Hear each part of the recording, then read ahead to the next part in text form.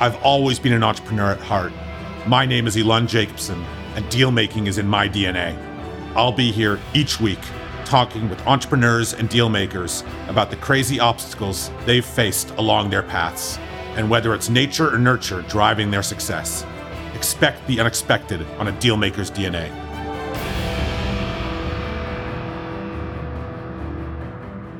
All right, welcome back, everyone, to another episode of A Deal Maker's DNA. Excited to have our guest. We have Blaise Vas, which is probably one of the coolest names of all time, and we'll get to where that came from, Blaise.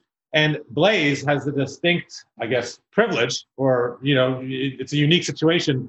The first time that me and Blaise are meeting is literally right now. So we have a mutual friend who put us together and said, you guys will have a great time on camera together. So we said, okay, we trust him. Let's make it happen. So Blaise is currently the managing director at Linen Cupboard Laundry, which we'll talk about, Blaise. You were the executive director of Al Fajr Properties, and then VP of Operations, Type Media. And then you have a dual bachelor's degree in industrial engineering and manufacturing engineering at Northwestern University. So Blaise, once again, thank you for taking the time and joining me. No, thank you for having me. I appreciate that gracious intro. Absolutely. I mean, we were just jumping into it, and I said, "Whoa, let's turn the recording on, and let's actually have this conversation live." So there's nothing pre-rehearsed. So let's start at the beginning. I mean, you had mentioned to me that you were born in India, but spent most of your life in the Middle East. How did that all happen? Right. So where did it all start? It started back in the 60s. When my father, who grew up in an extremely, extremely impoverished household, had to find his way out of India at that time. There were no jobs. There was no real future for people who were uneducated. The government was still obviously trying to figure itself out from 100 plus years of colonial rule. We can thank the British for that. And they brought, and the discovery of oil had sort of opened up a lot of opportunities in the Middle East, right? So my father ended up coming out to Bahrain, where in 1962, and then in 64, his older brother said, come out to Dubai. There's opportunities there as well. So my father jumped on a barge. It was a support floating, like it was more like a raft with a bunch of supplies on it, and floated his way to Dubai, climbed up the port, walked around, ended up living in a church and helping them set up the first church. So we're Catholic by 500 years of having the Jesus beaten into us.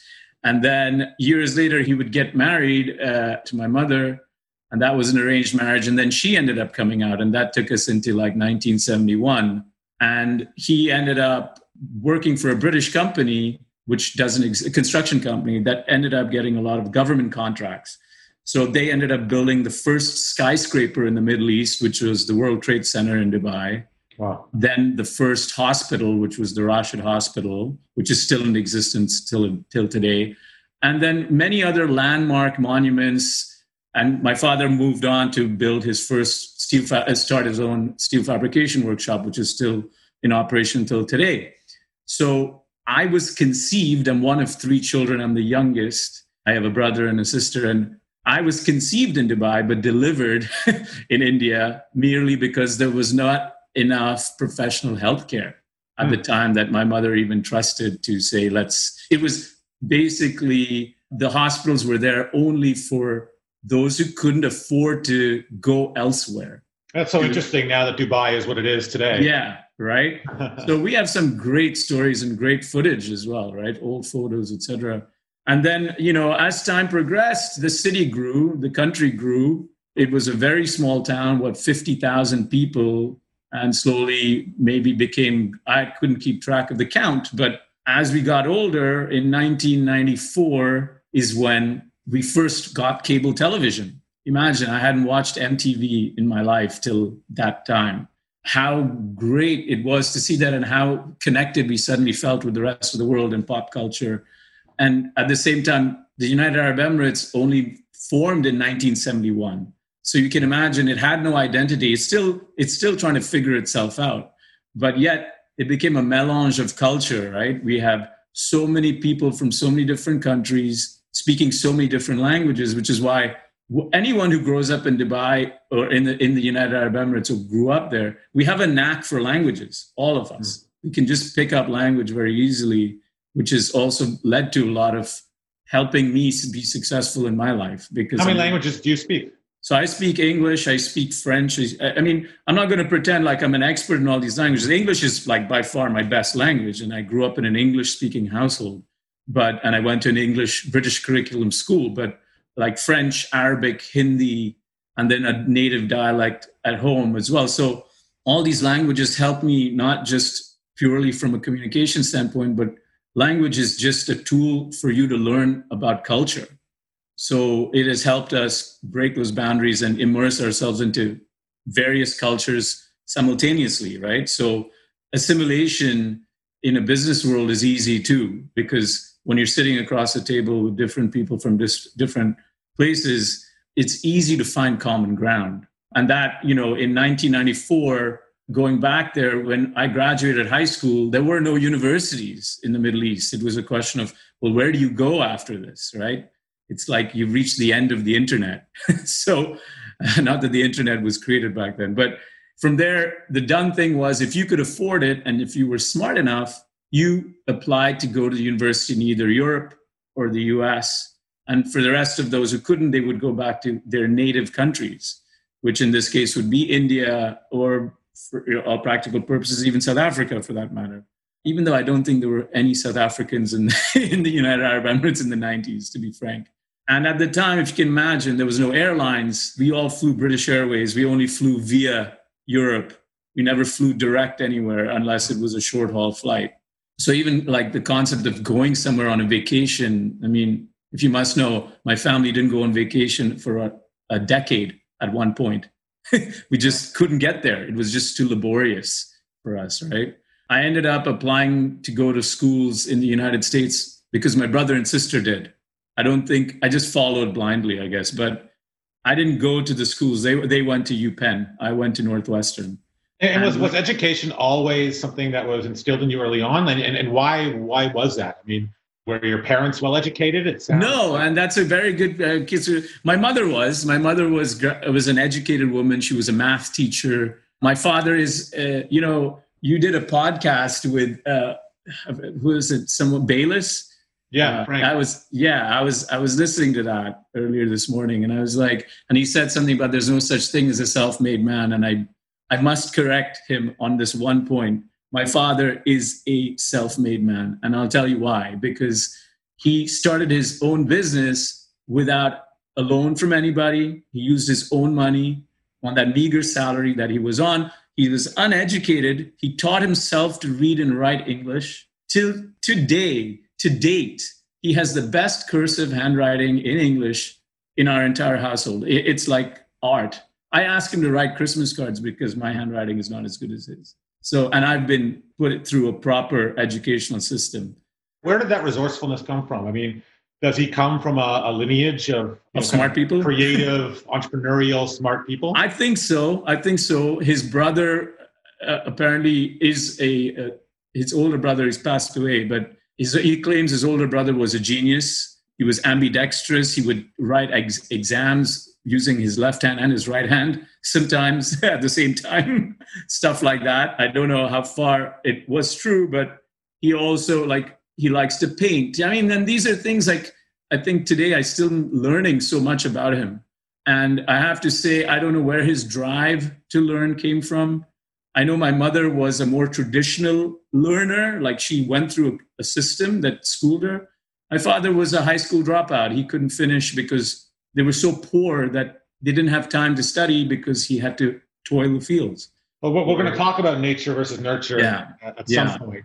I want to, because I don't know what you think of it, so it's going to be interesting to hear your opinion. But let's continue the story because I want everyone to kind of get some context around what you do now. Currently. Right. We got to get there. Right. So you land up at Northwestern. That's right. How much of I guess I was going to ask you how much of a culture shock that was, but I guess you said anyone who grew up in the UAE was pretty good at adapting to different cultures. So was it as much of a shock as you thought it would be, or was it Was it Well, fairly I will simple? say this. My poor brother, for example, he came to the United States for the first time straight to college, never been there before, right? I had the luxury of going to visit him one time when I was about 15 or 16, I can't remember. So when I came to the States, I kind of had an idea of what to expect when I got What, you had 1 week of a holiday or something? there. I actually went there, I came for a month and we did all the stuff that my brother could do. He too was a college student. I mean, imagine taking me around. But I can't drink. I didn't have a I didn't have a fake ID. Like I was a dead weight to him. So when I came to Chicago. I've never seen snow in my entire life. I didn't know what cold meant, and that part blew me away. Yeah. I was completely ill-equipped to imagine what the Windy City had to offer. And also, when I came to Northwestern, you see, UPenn was a very international school, but Northwestern was not. I was the only international student from the Middle East for the entire freshman class. Wow. Yeah, for that year. Would that still hold true today? I view Northwestern as a pretty international. It is now, but I think they've learned from their mistakes. It's still the Medill School of Journalism, which is part of Northwestern, has opened in Doha, in Qatar, because they're training them. They want a training center for their Al Jazeera news network that is quite a popular news network. So now they have exposure. They understand, wow, there's a lot of people who know about us and want to come and study. But back in the 90s, no. So that was a challenge, explaining to people who I was, where I was from. They were like, wait, but you're from the Middle East, but you're not Arab, you're Indian, and then you have a French name, and you're Roman Catholic, and you speak English as well as we do, in some cases even better. I want to question you on this, because one of the first things when you got introduced literally 5 minutes before this podcast started, you said, I'm from India, but I'm not Indian. I have no real connection to the Indian culture. Now you're talking about being part of UAE, but being Indian and being Catholic. Like, have you always viewed yourself as, to some degree, an outsider? Yes, always. And it also, I think it comes from my inability to communicate with the people in India. And I think language is what defines how immersed you are in your heritage. And my parents did I'm so sorry to say this, a terrible job of keeping us connected to Indian culture. They believed that to be educated meant you spoke English. To be educated, they didn't see any value in that. And plus, I guess you have to remember, if you were converted by the missionaries in India, whenever that happened, education meant the book. So it was all about the Bible and these kinds of things. So my parents, for them growing up, they were like, being educated doesn't necessarily mean we have to bring culture into the mix. It just means you have to know everything about Sunday school and how to speak English and how to sing church hymns and things like that. So you can imagine the identity crisis that followed, where we're being told, no, you're from India, because UAE doesn't naturalize people. So they were like, if you're not Arab, if you don't have Arab roots, if you're not Muslim, you don't speak Arabic, and you haven't been here for 5 generations, you're not one of us. Mm-hmm. But yet, look at my father. He's been there before the country was formed. He knows no other home now, and yet he's still considered an Indian. It's really funny. I like asking about this idea of being an outsider, because I definitely see a pattern of kind of that outsider mentality in a lot of entrepreneurs that I meet. And maybe it's not cultural. It could be their mind works differently, and right. They view the world through a different lens, and they feel less connected to some degree because, or disenfranchised with like being told that this is the way to build your career. You go and work for the X bank, and then you move here, and just move up the ladder. And for me, I've always viewed myself as an outsider for a number of reasons. Yeah. I have the traditional Jewish guilt, which is always a part of it. It can be worse than Catholic guilt. Yeah. And I'm an immigrant from South Africa. Right. I still distinctly remember, when I first came here, being made fun of for my accent, and I quickly learned to lose it. Right. I wish I didn't, because I love the South African accent. No, it's the best. Yeah, I know. Rat. All right, mate. Anything different when you're a young kid is different, right? So, but I also think that getting comfortable with that outsider mentality allows you to, double down on that being a strength and not conforming to the normal way of thinking, the normal way of doing business, the barriers that people put on themselves and in their minds to You're so right. prevent them from accomplishing what they can accomplish. You see things differently. It's just, you just see things differently. It's all I can say. Yeah. Whereas other people see challenges, you see opportunities. So, yeah. But you're right. We've been treated like outsiders all our lives over there. And that's a shame. I think the United Arab Emirates is learning now that their biggest asset are the people there, all people, not just their people. And, that'll take time. But in the meantime, I was fortunate enough to not only graduate from Northwestern with a double major, but I managed to get an interview. I got a few interviews, but I managed to get hired at KPMG. And while most people would, a lot of my friends who graduated, they would do like a year or two if they could, if they even got hired in the US, and then would go back to run their family businesses. But for me, that was kind of not in the cards. Why? My brother was running the bit. My brother had moved back and he was running the family business. And I wanted to live and work in America. I just felt like I would learn so much more being there than going back. And the fact that the opportunities that were presented to me, you can't say no to that. When I got hired at KPMG, I didn't even interview with them. That's the honest truth. I went out one evening for a beer with one of my best friends who was a year ahead of me, and he had started working at KPMG. And he said, "Come out for a beer, meet my boss." I met his boss, and we had a great conversation.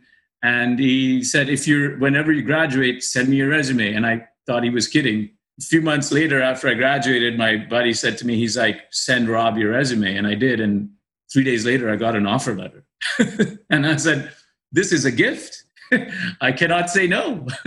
Let's see. And was that still in the US? Because now you're in Toronto. How did you get to Toronto? So that's a great question. So after Chicago, I got hired at KPMG. I moved to New York and I was traveling. I was working in the IT.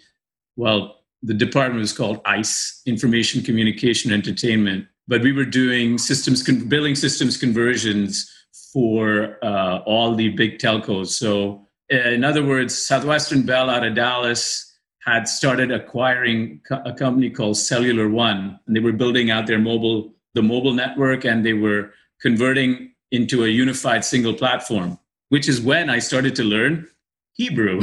And you will say, why Hebrew? Because the company that was supplying the software is a very, very famous Israeli company called Amdocs. I'm not sure if you've heard of them. I've heard of them. I heard the name. Yeah, they are a behemoth. They, in fact, own a stake in South African Telecom, or South Africa Telecom.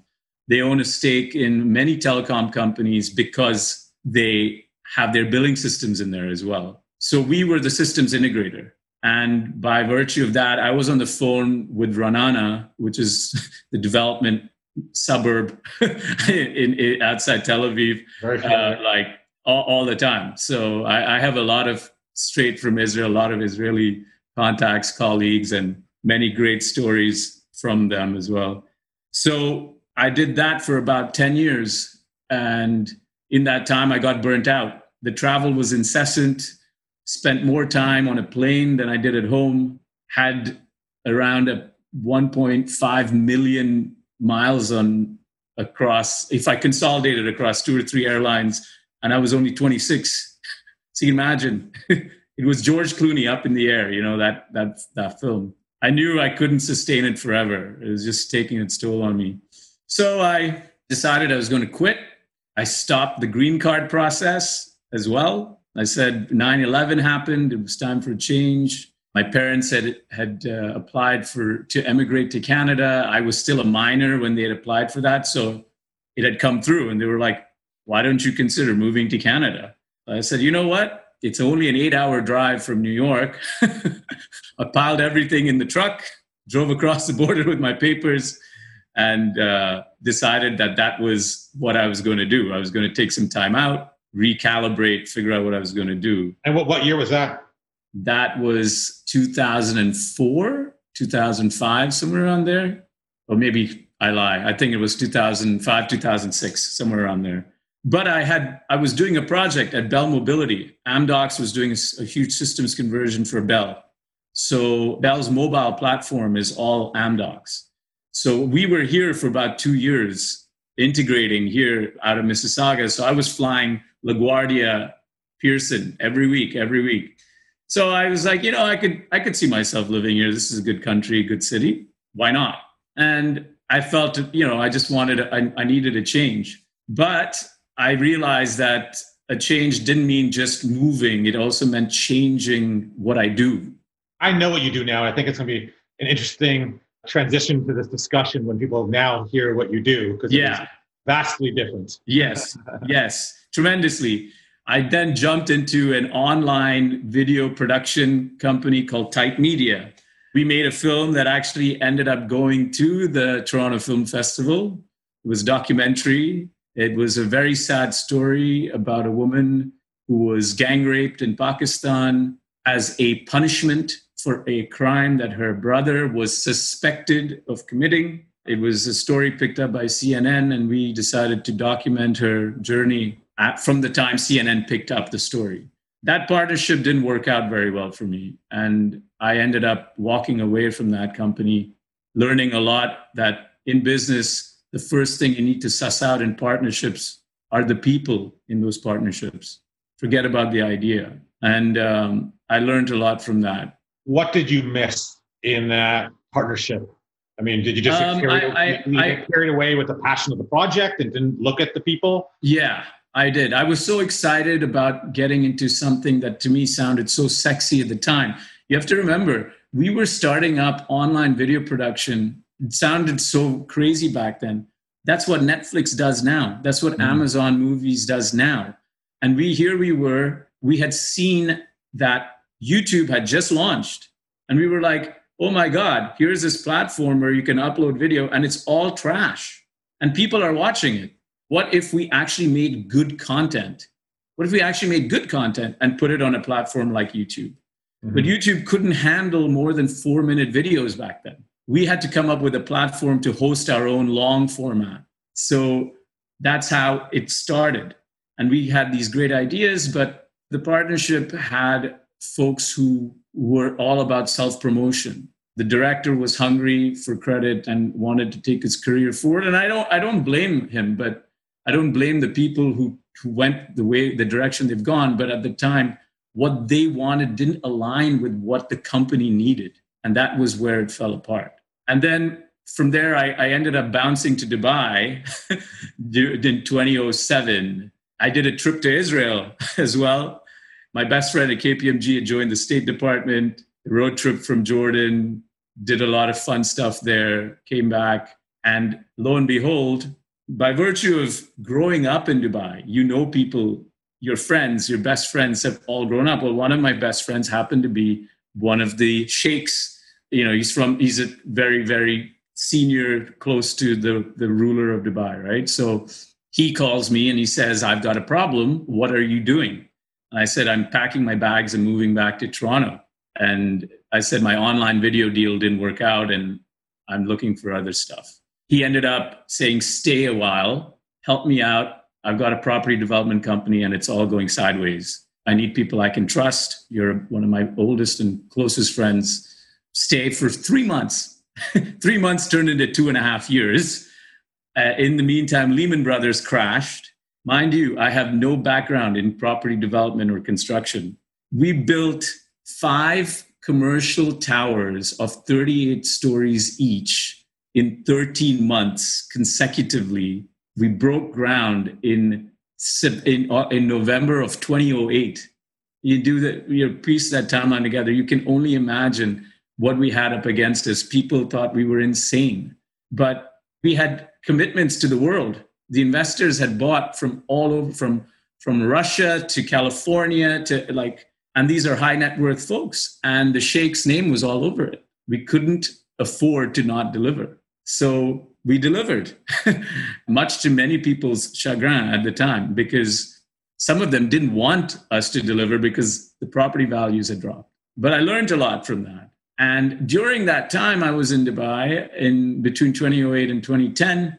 How did I get to the laundry part, the medical laundry part? Towards the end of 2008, my mother got diagnosed with stage 4 lymphoma and passed away in very shortly thereafter. I knew I couldn't, my plan was to leave and come back to Toronto, but my father was in terrible shape and I just couldn't leave him. So, and I was still single at the time. My brother and sister were trying to move on with their lives. My sister lives in Texas. My brother lived in Dubai, but he was running the family business and it had its own fair share of issues. So I was told, well, we have this laundry company that we were going to start many years ago. It was a project that your mother really wanted to get involved in and wanted to really, she was the driving force behind it. My father at 75, age 75 then, says to me, I don't understand why you are working for somebody else when you won't help us out. And I said, I didn't realize I needed to help. What do you need help with? And he said, well, we're going to start this laundry business. No one has taken any interest. We started the investment in 2006. It's 2010. Nothing has happened. And I'm going to do it myself. And I said, whoa. Hang on a minute. You're 75. You've lost your hearing in your ear. You've just lost your wife. I said, there's no way you're doing this. I said, if you do this, I will never speak to you again. But if you let me do this, I said, I will not only do it, I said, and you will probably be happy as well, right? He's like, sure. I said, okay, how bad could this be? I built 5 towers in the wake of the financial global meltdown. Yeah. How bad could this be? Boy, did I not know what I was getting into. And this was 2010 where you This is now, we're going into, the discussion started 2010, but in 2011 is when I officially started working on this project, right? So I left the Sheikh. It was a very difficult resignation because he didn't want me to leave. He knows my family personally, and he said, I understand. He said, but I'm warning you. He's like, working for family, very difficult.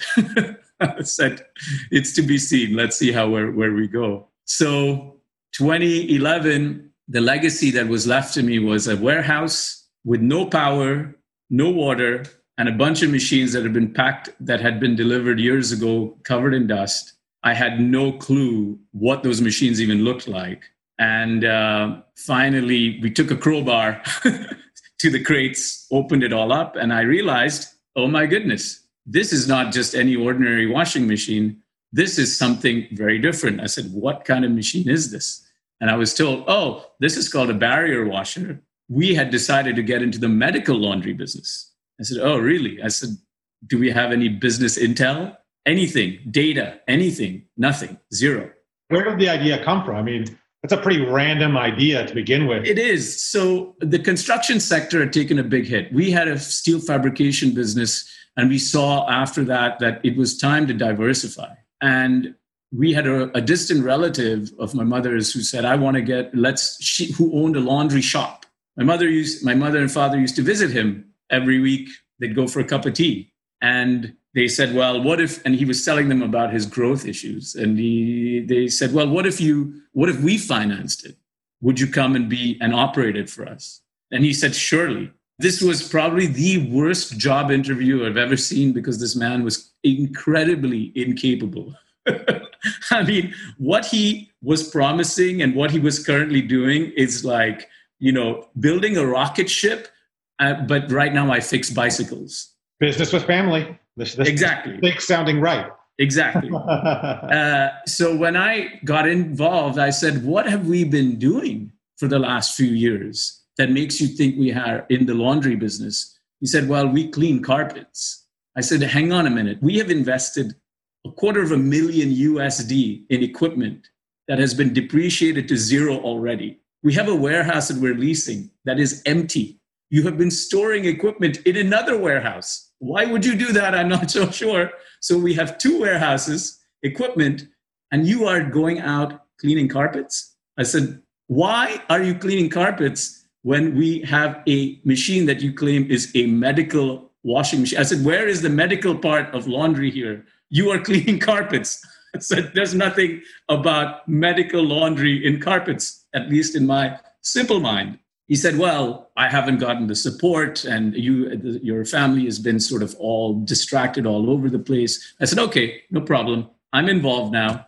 I'm lead on this project. I have to deliver it. I said, and we need to get this moving in 6 months. I said, it is now July 2011. All right, let's get cracking. So the first thing I did was I said, I don't know what a medical laundry looks like. There isn't one in this region. So what's the so best who was thing I doing can the do? medical laundry at the time? So there is no standard. There is no regulation in the United Arab Emirates. It's a young country. They're still figuring that SHIT out. So what have they done? The governments of the United Arab Emirates, whenever there's nothing that exists, rather than go out into the market and say, hey, we'll subsidize, let's get the private sector involved, they go and build it themselves. So Dubai had built its own medical laundry for its own government hospitals. But the private sector had started building their own hospitals too. And guess what? They'd been giving out laundry to just random laundry shops. And can you imagine? Bloodstained linen, hepatitis B infected linen, all going to random shops. No one cared, no one checked. As long as it was cheap, as long as it came back clean, they didn't care. Back then, we had a small population. Today, we have nearly 3 million people in one city. The chance of an infection, look at COVID-19. And this was part of my pitch for years before we even had this global pandemic. I said, we have enough people today where we have to worry about infection control. Before it was different. Mm-hmm. So I don't know how my family knew that there was a need for healthcare laundry. I cannot take credit for that. I did not see that opportunity. Remember, here I am, my mind is New York, Toronto. I'm not focused on laundry or healthcare laundry even in the United Arab Emirates. I had no idea what the benchmark was. I don't know what are the rates you charge for healthcare laundry? What is the cost of operation? Zero data, very hard to find. Today, we sit on data that I think people would pay a lot of money for because we have granular costs that no one can imagine on what it costs to run a healthcare laundry in the Middle East. Mind you, that cost basis is different from Canada or the US. So when we started doing research, or I started doing research just to make sure this business actually had legs, I realized not only was there no data or no reference point, I had to figure out how to build a laundry in 6 months with a shoestring budget. So I went to YouTube and I said, how to build a medical laundry. And hey, presto, the French built the first washing machines, if you must know. Belgians, actually. And the Italians built the first dry cleaning machine because they figured out how to turn leather into clothing. So there was a beautiful video from Primus, they're a manufacturer, about a medical laundry in France. And I kind of caught a glimpse and I was like, okay. And I said, I think I kind of know how this works. Let's give it a whirl. So we started and we made maybe 7,482 mistakes along the way. And rising, we still make mistakes. I'm not going to pretend we don't, but we make a lot less mistakes today. And it was a lot of trial and error. It really was. And what was the most uphill battle that you weren't expecting? Well, everything. For example, infrastructure. We didn't expect how difficult it is to get industrial grade power, how difficult it is to find a facility that you could lease that has a sewage line, how difficult it is to find the right amount of water pressure that you need to fill tanks that can continuously pump out the amount of water you need for industrial grade medical laundry. So that's on the infrastructure side. Beyond that, educating hospitals, why it's important to switch to us. Everybody's just price conscious. Nobody gives a care. And also, but it's not regulated, right? It's not regulated. Yeah. And then last but not least is we had zero connects in the healthcare sector. Ask me to build a building, I can make 5 phone calls and get a project team together. But ask me to win business in healthcare laundry, guess what I did? I put together a terrible PowerPoint presentation, printed it out, and just went door to door in the summer heat, knocking on every hospital door till somebody said, we'll give you a chance. And that summer heat over there is no joke. That's no joke. That's no joke. Can you imagine? That's not Canada summer heat. No. And when you're covered in sweat, it doesn't reflect well when you're talking about laundry. You need to look clean to talk about cleanliness. So you've been traveling back and forth from Toronto to Dubai for the last how many years? So I've been doing this since 2013 October, even though we started, our first contract was 2012, March 15th. 2013 October, I knew I had to come back to Toronto for various reasons. There were personal reasons. I had to liquidate assets here that we had after my mother's passing. I had to tie up a lot of loose ends. My parents had tried living here for a while before my mother passed away. And on top of that, I knew that if I didn't start changing the way I was thinking, I would get too comfortable in Dubai and I'd end up in the same boat that my father is in today, having lived 60 years in a country, but still not legally being allowed to call it home, right? Isn't that the beauty of Canada? I mean, yeah. The only consistency is that we're all Canadian from somewhere else. Yeah, this is true. But in generations to come, we won't. And that's the beauty about this place. And look at America. 400 years ago, everyone was from somewhere else. Today, most people are third, fourth, fifth, eighth generation American. And that's a beautiful thing. I didn't want to keep putting roots down in a country that may one day allow me to call myself an Emirati. I don't have time for that. I don't think I'll live that long. But the business was very, very interesting. And that is what made me realize I had to be there for a specific number of years to get it moving.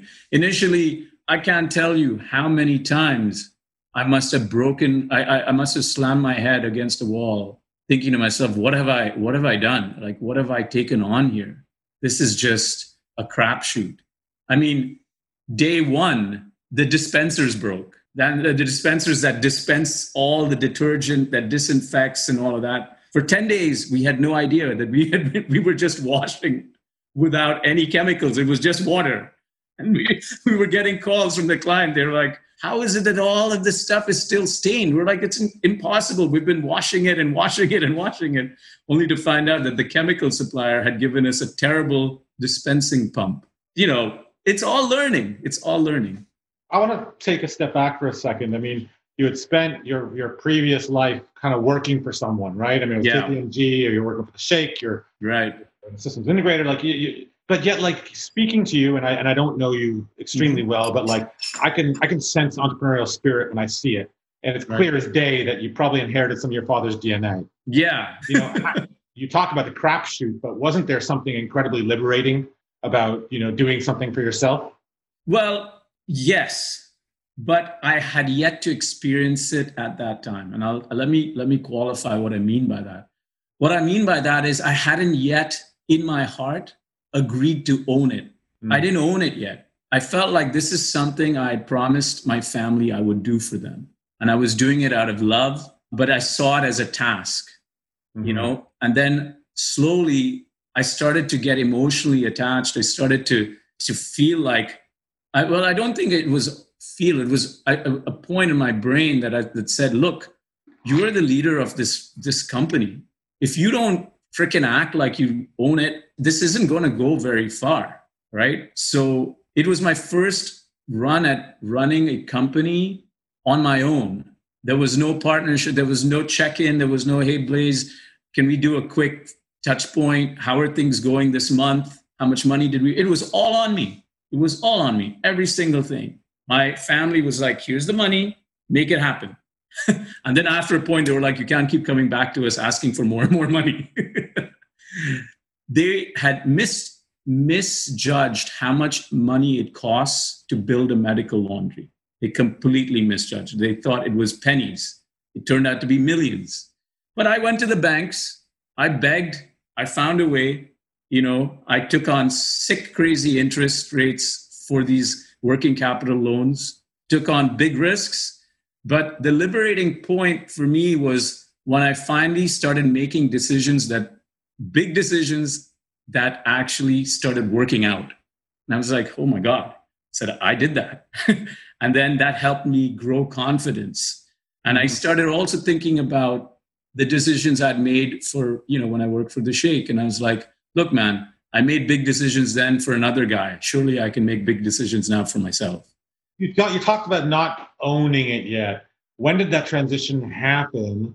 And, talk to me about why that transition is so important, because I believe it is. I think that when you're doing things for others, you can only get so far. You have to eventually do it for yourself. Fulfillment. Yeah. And I guess initially I felt like I'd taken on a child that nobody wanted. And that's the honest truth. Because I said, I didn't wake up one morning and say to myself, oh my God, when I grow up, I want to run a medical laundry. That was not in my bucket list for a long time. But I believe at some point, I can't say when, I began to love it. I don't know how. I realized maybe it was the day when I got like a compliment about how good our service was. Or maybe it was a day when my father came to see it and he was just stunned at how much we had done in such a short period of time. It was a series of many small things, but it began to put a seed was planted inside of me. And I was like, I need to be proud of this. I can't treat it like it's a stepchild. It's a stepchild that I've learned to love. And now I can't see myself ever not loving it. So I guess that was the journey. And I think that's why it's different for me. You see, a lot of people start businesses because it's their own idea. Like people wake up one morning, they're like, I'm going to build a service provider that does this and that. It was their idea from the get-go. For me, it wasn't. And so I had to learn to love it at some point along the way. And I did. I got lucky. Because a lot of people don't. They're like, I'm doing this for you, but I really hate this business. But now I love it. I own it and I'm proud of it. But the most important part for me is, I always tell people, people come to me and they say, oh my goodness, Blaise, like when you started this company, how many tons were you doing? I was like, wow, not even 180 kgs a day. Forget about tonnage.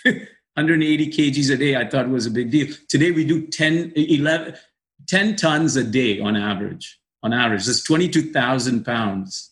That is a lot of laundry and growing, right? So that journey was paved with struggle, pain, humility, humiliation, all those things together.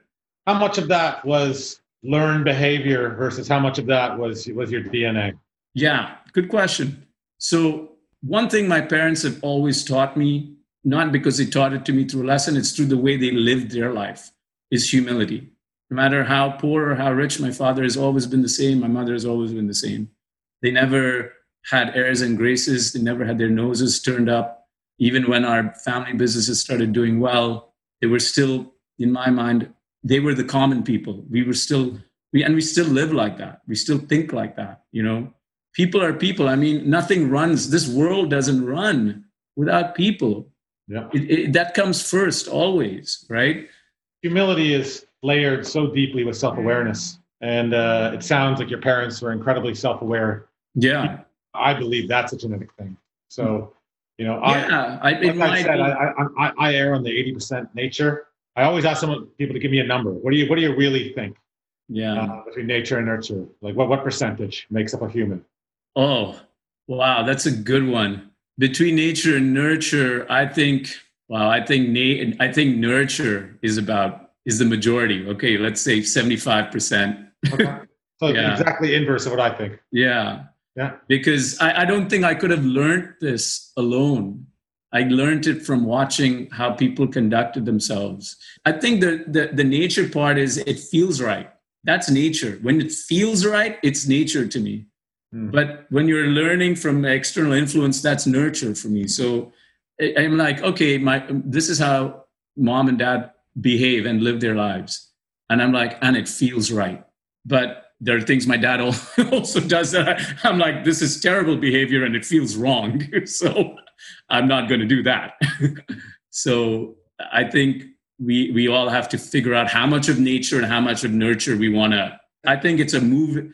It's something we're always balancing every day of our lives. Yeah. Every day of our lives. Blaise, I'm going to put you on the spot a little bit.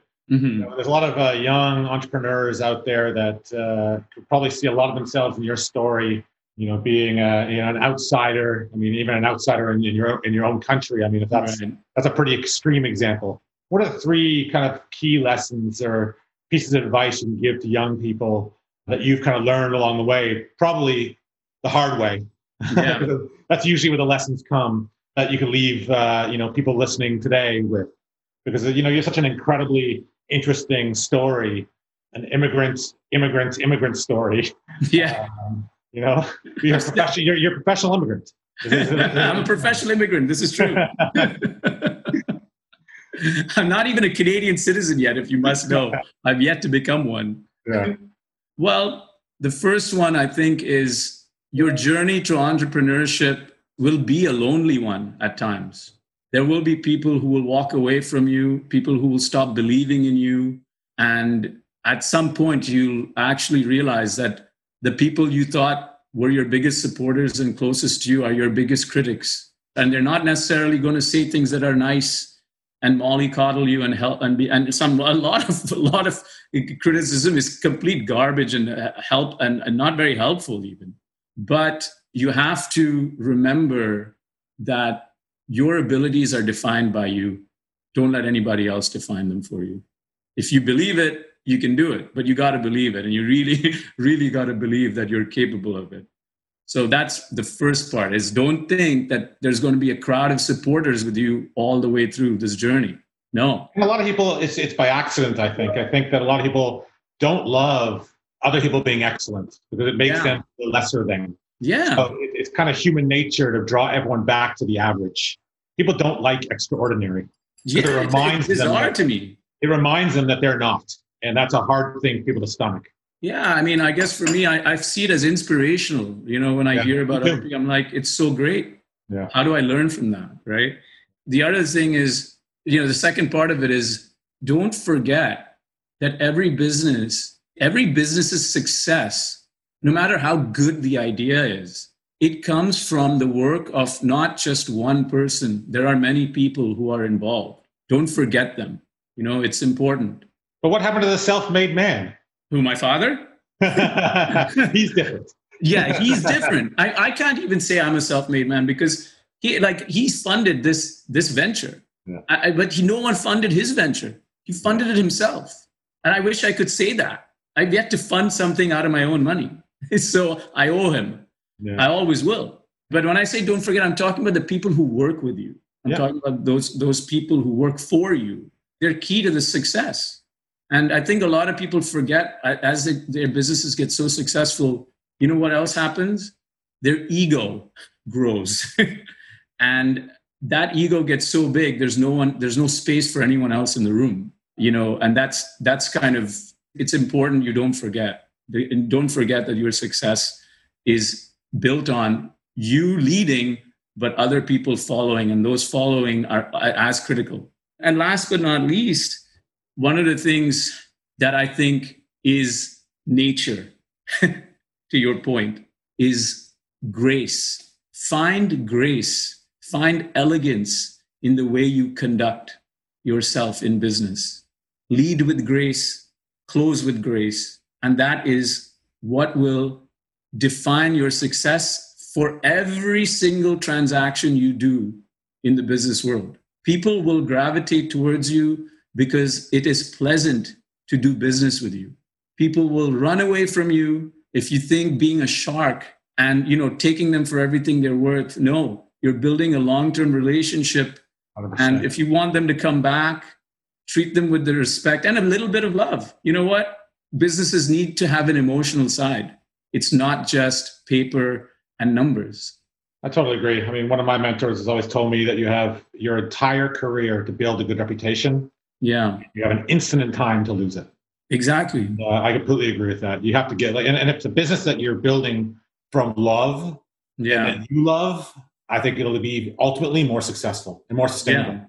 I really do. I think it's easy to make money one time the wrong way. Mm-hmm. It's very difficult to build a sustainably good long-term business that isn't built on foundation of what you call grace. I might call ethics and morals. Right. But yeah, I love that. So let's leave it there, Blaise. That was perfect.